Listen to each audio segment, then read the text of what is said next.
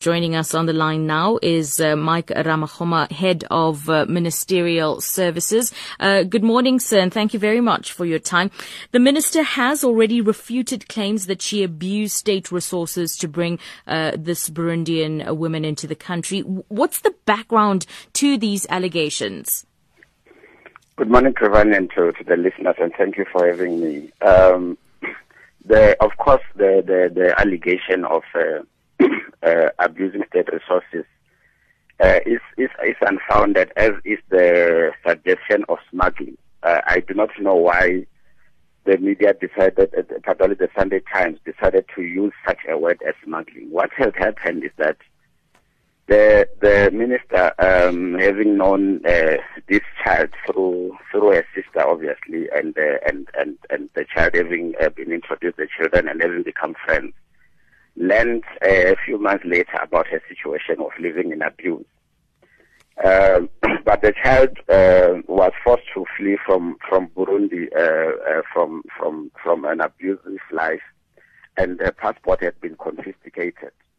And as a result, just like any refugee or any person in distress, did not have papers when they got into the Congo, and that is why they got in there with an assumed name.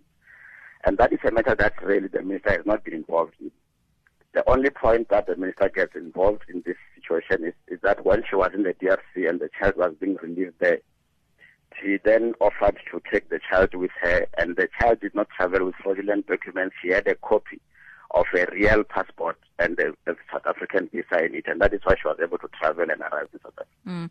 I think the public outcry comes in number one, the use of state resources, as that being the plane that the minister used, as well as this he said, she said argument about the fraudulent documents. Let's start first with the I don't want to use the same word, but as the report, the alleged smuggling, but obviously the transportation of this woman on South African resources.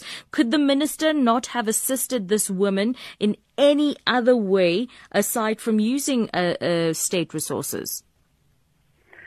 I think the issue of whether it was correct or not correct to put her in an account that the minister was in is something that we can engage on based on what were the choices she was facing at the time in that unique situation.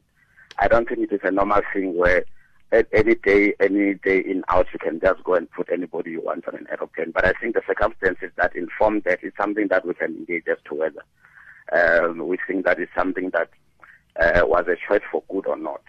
Do you not think this case then sets a precedent? Because if we look at what the minister says, that the woman involved comes from a concerning background with the incidents of abuse in her past. Now, what precedent does this set for other people in similar situations in other parts of the continent that also need help? I cannot deal with that particular issue because what we're dealing with here is a specific case that has happened and how it has been handled. It doesn't suggest that there are no other cases that are there, known or not known, and how those we should deal with on the basis of our humanity as South Africans, or indeed as African people. But the case that we're dealing with is this specific one, and I'm saying that. Without arguing whether there was erring or not erring on the basis of the usage, I think the issue that we should discuss is that faced with those circumstances in that unique situation, we will need to then measure the minister's decision on the basis of whether it was to do good or not. And that is the point that I'm making. Yeah, but well, coming back to the issue of they say, he says around fraudulent documents. It's a pity the manner in which the story was done.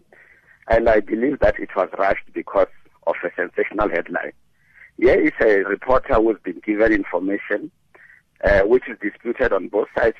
Somebody alleges that these were fraudulent documents.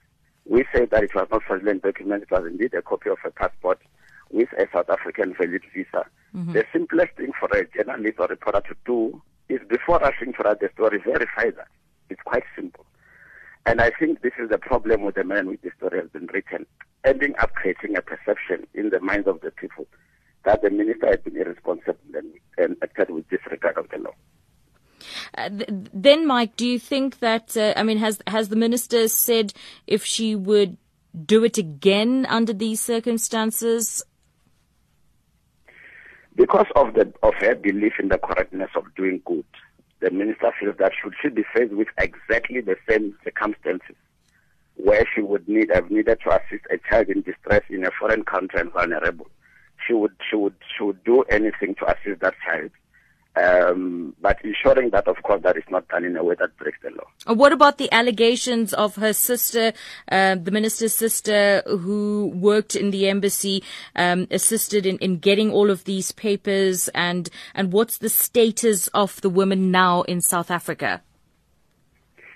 Well, the minister has not been involved in the matters around how the child was assisted in Burundi, and I do not have information regarding that. But the issue of the child is here. Her documents, when she arrived in the country, were verified. She has now applied and was granted a study permit, and she's in South Africa legally and studying. And very quickly, the way forward on this case now in trying to, number one, in your attempt to prove the minister's innocence, and number two, what are you going to do with the story going forward? Because public sentiment has grown in the last 24 hours.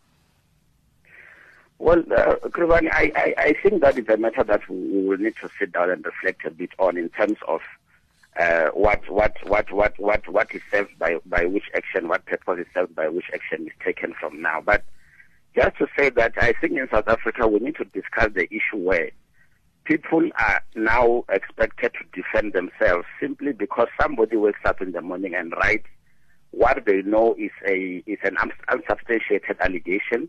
They deliberately twist it, and then they leave the onus to prove innocence or otherwise on the accused, sometimes even without the resources or reach that the media have. I think that is an unfair issue.